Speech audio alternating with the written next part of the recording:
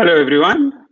Welcome to another episode of Two Ways to Skin a Cat, a show where we talk career experiences, entrepreneurship, and investments. The main aim is to show that there's more than one way to be successful other than just climbing the corporate ladder. A reminder that the show will be available on YouTube, podcast by latest tomorrow morning. So if you are watching live, please drop a one in the comments so that we know we're not talking to ourselves. And if you are watching the recording, please drop a two in the comments. My guest today, for this week is Dumisani Mahlangu, a writer, runner, serial tweeter, if you are on Twitter, and senior internal auditor at the University of Cape Town. I've engaged with Dumi on Twitter, LinkedIn, Strava, Instagram, and his email newsletter. I've never actually gotten an opportunity to speak to him in person. So I always thought I'd bump into him at some race in Cape Town. But the only way I could get hold of him was to say, okay, can you come onto my live? So I finally got to speak to him in real life. Dumi, thanks for joining us today. Hi, how's it always? Thank you very much for this invitation. What an honor and a privilege. What a warm introduction as well. I've never been introduced like that before. And then hello to everyone who's watching us live this afternoon. To jump straight into questions, probably the most important question that dwarfs all other questions. What's your 10K PB? My 10K. I'm joking. Putting me under the spot. Putting me under the spotlight there. No, you wanted to throw me under the bus. But in all honesty, jokes aside, tell us your story. Where do you come from outside of work? Who is Dumisani Mahlangu? Give us your backstory. Outside work. Oh, interesting. Yeah. Oh, if you can bring work into it as well, but give us an idea of who you are so that people know who you are. Yeah, sure. I currently live in Cape Town. I enjoy the mother city very, very much. More especially because of the lifestyle it offers. Here in Cape Town, we run, we swim, we mountain bike, we trail run. It's a nice city to be in. But then, in all honesty, I'm born and bred in Pretoria, from Klaphat, a very small township just outside Mabopane, outside Soshanguve there. What I do, I've got a number of interests. I've got a number of hobbies. I'm a writer. I maintain a blog at dumirocks.wordpress.com, whereby until I joined the Auditor General, I used to blog about everything, including politics. But then now I blog mainly about the current affairs. I blog mainly about what is happening in the accounting and auditing profession, because that's what I'm interested in. And then other than that, what I do, and I also, did I mention that I write? Yes, I did. And I also run, and I'm a very serious runner in Cape Town, and I belong to a club. That's how serious I am. But then when I'm not doing those things, I socialize quite a bit. I mean, you can't live in Cape Town and not socialize. That's so true. Otherwise, you might as well live in Joburg. Of course. Moving on from there, talk to me a little bit about the ACC designation. The reason I'm asking the question is I'm actually a bit embarrassed to say that I'd never heard of it before until I actually looked at your profile.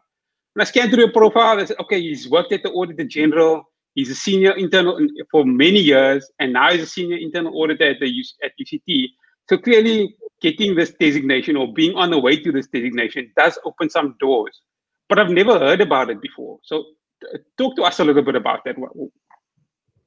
Perhaps always before I jump into ACCA, what is it?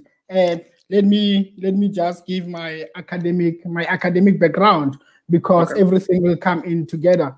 I graduated from the University of Stellenbosch with BCom financial accounting degree, and then at that stage, this degree was termed to be an ACCA accredited degree. So if you went to Stellenbosch University, I know that you are an alumnus then, under their accounting department, they actually offer 3 academic programs. they offer BCom Financial Accounting. ACC accredited, they offer BCom Management Accounting. CIMA accredited, and obviously the most popular one, that would be BEC for those who aspire to become SAICA members. So, I mean, I was one of those young lads also who wanted to be chartered accountants, to be registered with SAICA. But then all that changed when I got to the Auditor General, when I served my article as a trainee auditor. So at the Auditor General, what happens is that not only do they train those trainees who want to become SAICA members, but then they also train those members of those trainees who want to become ACCA members and RGA members. So I mean, ACCA appealed to me because of its global reach. And then what is ACCA? What does it stand for? ACCA is the Association of Chartered Certified Accountants, a body of professional accountants that sits in the United Kingdom, and very much like CASA, it's an accounting and auditing profession. So what many people tend to do, I mean, you get a chartered accountant. In South Africa, when we are talking about a chartered accountant, and a member of SAICA comes to mind, or this person holds a designation CASA. But then in other countries, it doesn't work like that. In other countries, when you mention that you are a chartered accountant, they actually ask you which professional accountancy body are you affiliated with. Then if you are in the United Kingdom or in Australia and New Zealand, you would say, I'm a member of ACCA, or I am a member of Institute of Chartered Accountants of England and Wales, or in Australia and New Zealand, you'll say that I'm a member of Institute of Chartered Accountants in New Zealand and Australia. So ACCA, as much as it's a professional accountancy body, it's a body of chartered accountants. So that's what ACCA is. Okay, I'm glad you got that definition, because I mean, coming from, when I remember many years ago when I was in high school, coming from like a previously disadvantaged high school, we didn't even know about SAICA, let alone ACCA. I mean, the only reason that I was lucky enough to find out about CASA was, I think, in my grade 11 or grade 12 year, we went on this info session that was organized. If I didn't go on that, I don't even know where I'd be today, to be honest with you. So yeah, sometimes it's those small little pivots that you learn during your life that can help you. Yes. A reminder to anyone who's got any questions for Dumi, please start putting your questions into the chat now. We'll deal with all the questions towards the end. So tell me a little bit about your newsletter or your blog post. What's your aim, and what are you trying to achieve with it? No, thank you very much, always. I mean, when I started a blog, my blog is about 11 years old. It has about over 75 articles. But then why I started it is that I'm a man with a lot of ideas, and I'm a man who likes to talk about many things. So I thought, let me just put them in writing so that people can comment. And then I did achieve that. And however, now I've changed the focus of my blog post. As you see the later articles, I'm talking more about I'm talking about issues that pertains to auditing and accountancy profession or the business world. And my aim is that I want to educate people, I want to inform people, I want to engage with people, I want people to come and comment on my blogs and say, actually, that is not accurate, so that it can be a learning and educational platform. But then also I want to use that platform to develop myself as a thought leader. Okay. In matters pertaining to my trade and occupation. Okay. And you've not recently, but you moved from the Auditor General to UCT almost 2 years ago.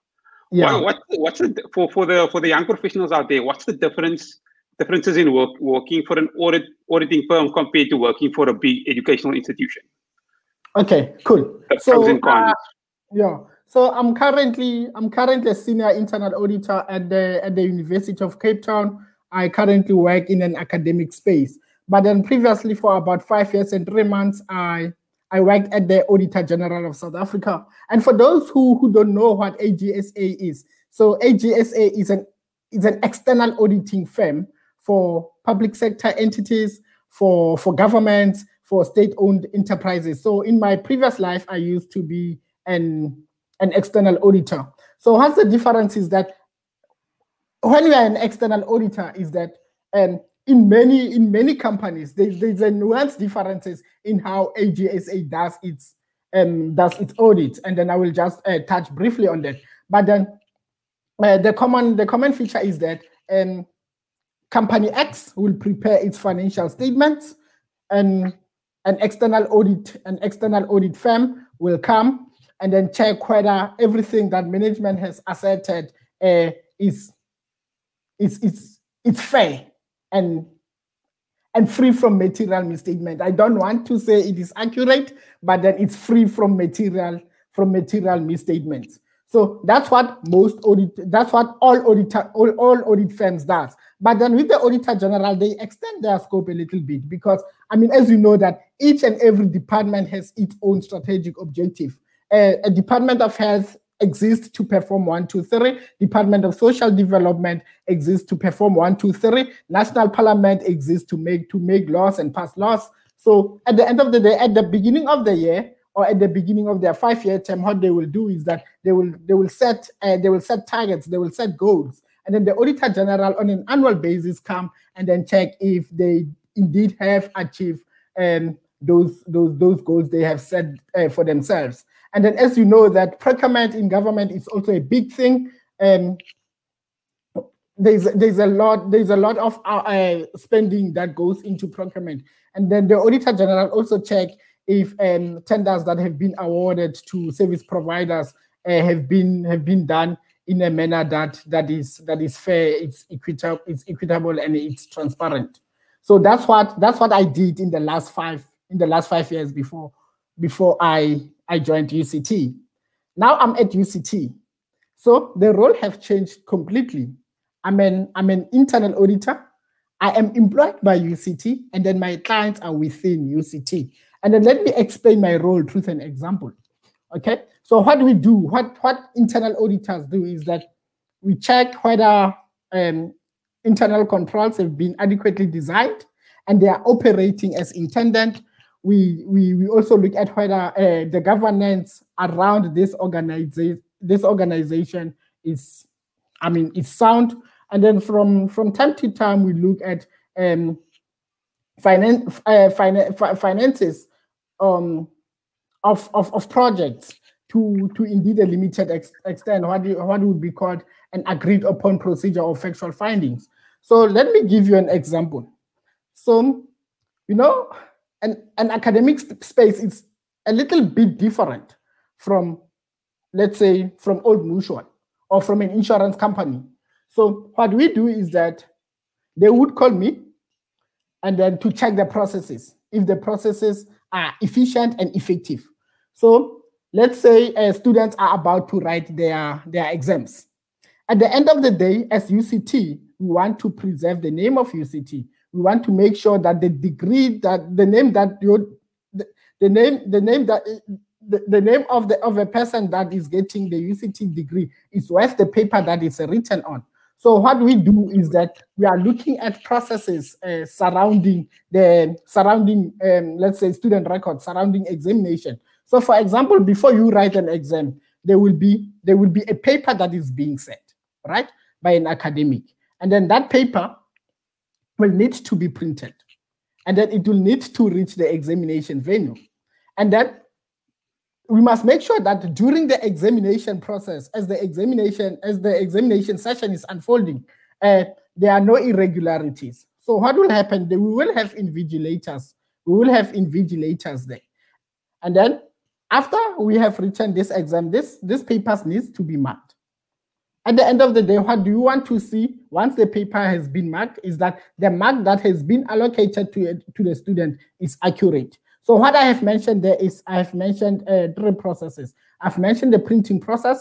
I've mentioned the invigilating process and the examination session, and then also I have mentioned the marking process. So there is a procedure manual in which this process must follow. So what I do is that from the first step to the last step, I check that everything that is being done in as so far as this exam is concerned, is in accordance with the examination procedure manual. So I would make sure that the paper is properly printed, the paper does not leak, the paper is being stored safely, and then there are adequate numbers of invigilators depending on the size of that examination session, and then the paper is being marked, and then the marks are being allocated accurately to the students' transcript. It sounds like you hold the future of future professionals in your hand just a little bit. It's a lot of power.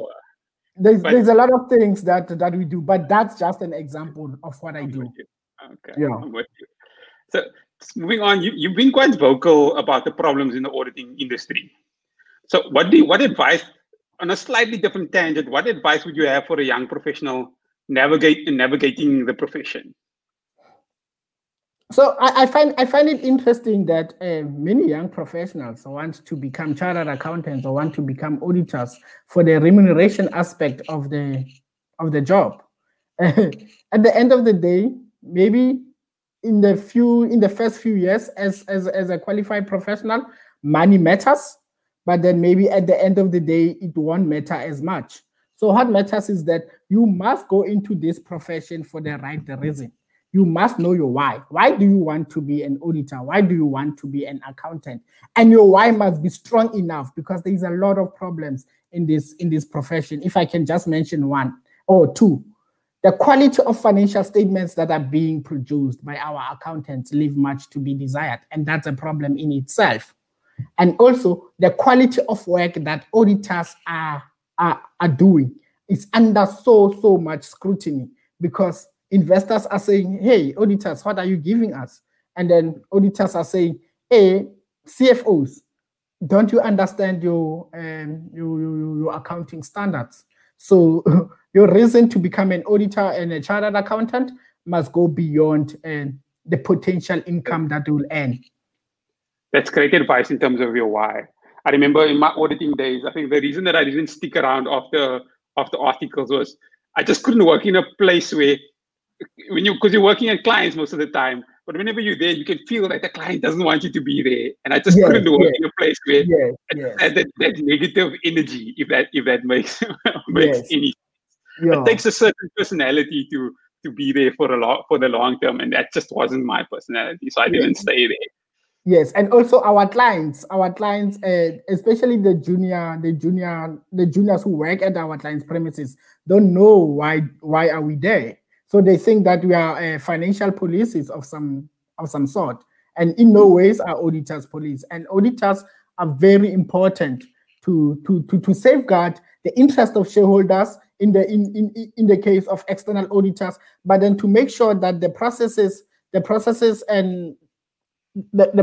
are effective and are efficient in the case of internal auditors, and the controls are strong enough to safeguard the financial interest and the long-term sustainability of organizations. Okay, no, that's great. Let's move a little bit to see if there's any questions. I'm going to pull up a question. So we've got a question from Celeste.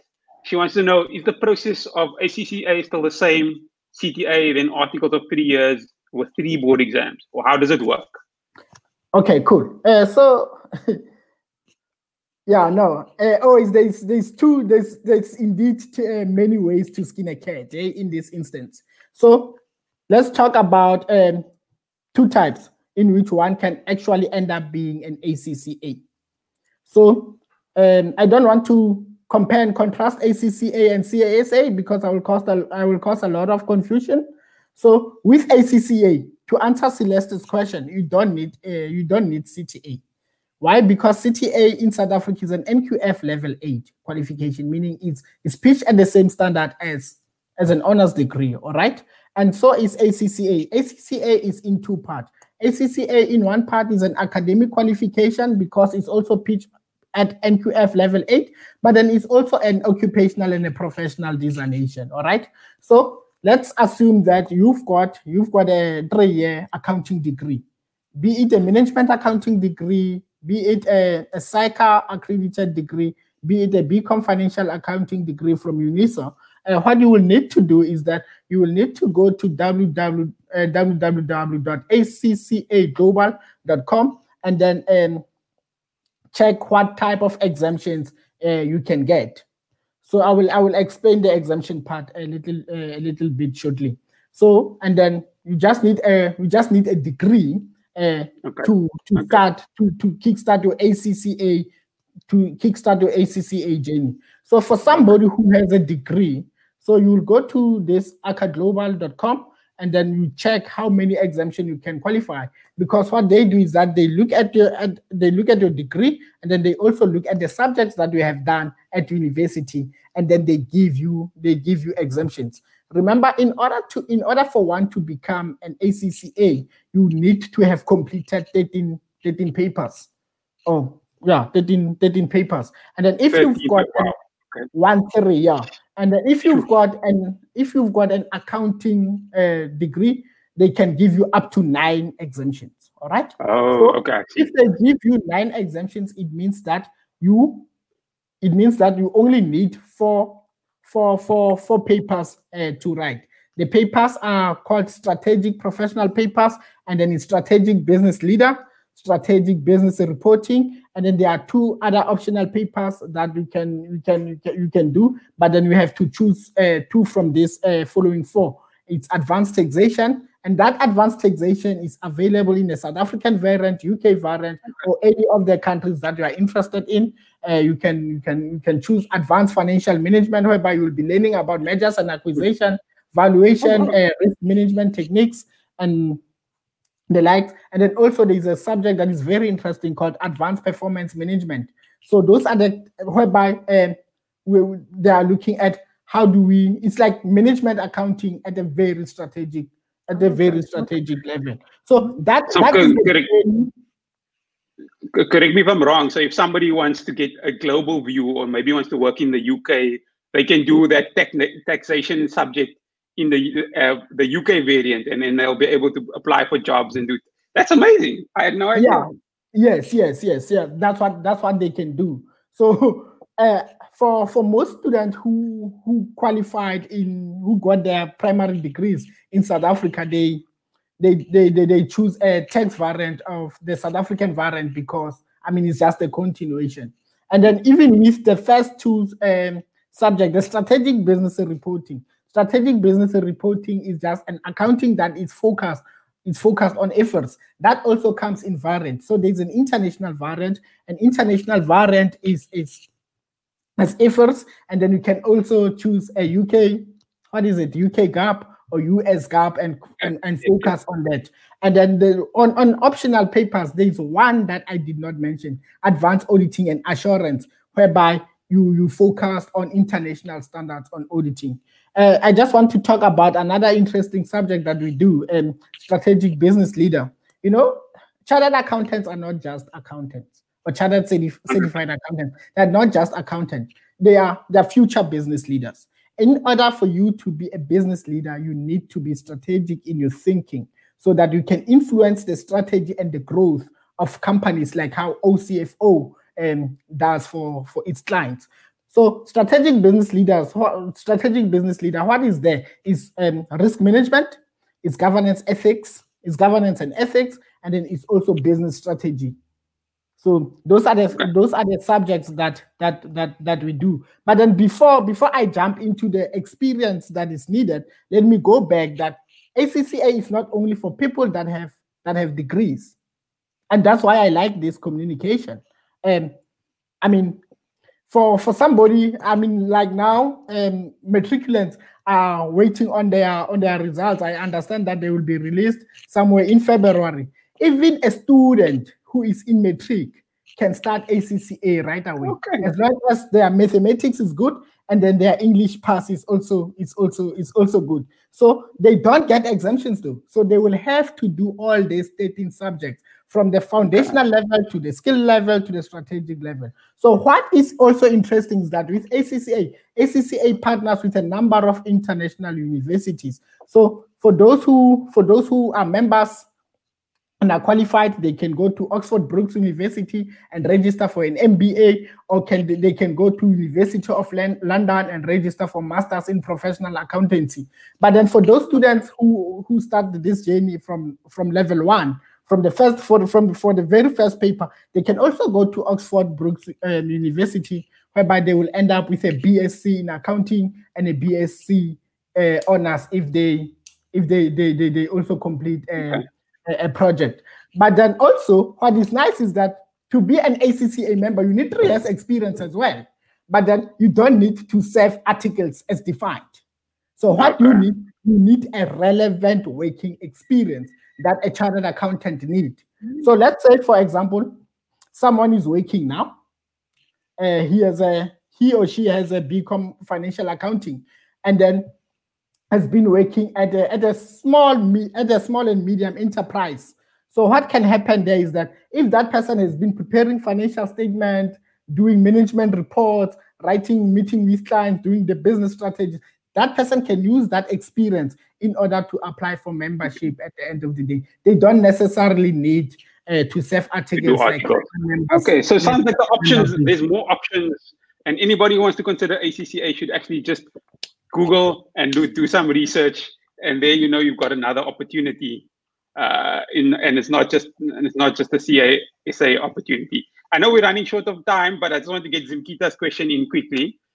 She wants to know, what is your view on comprehensive regulation, the regulation of the entire financial reporting ecosystem? I'll give that to you.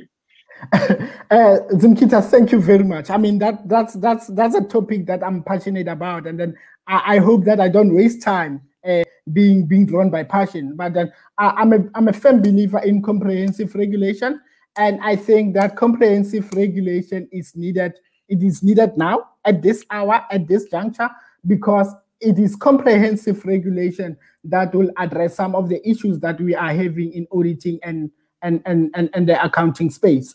Just to give you a little bit of a background, I wrote an article, my latest article that I penned in December, speak very much on this issue. But then also, when National Parliament called for the comment into the amendment of the auditing profession bill, is that what I said then, that I was one of the stakeholders who submitted and who made a submission, and then I said there is no point in just sanctioning auditors if auditors are only being called to assure the financial statements or the financial reports that are being prepared by other people. So I said that in actual fact, the bill that we are discussing today needs to be expanded to cover comprehensive regulation. Just for those of us who a small example on comprehensive regulation, so that those of us who don't understand.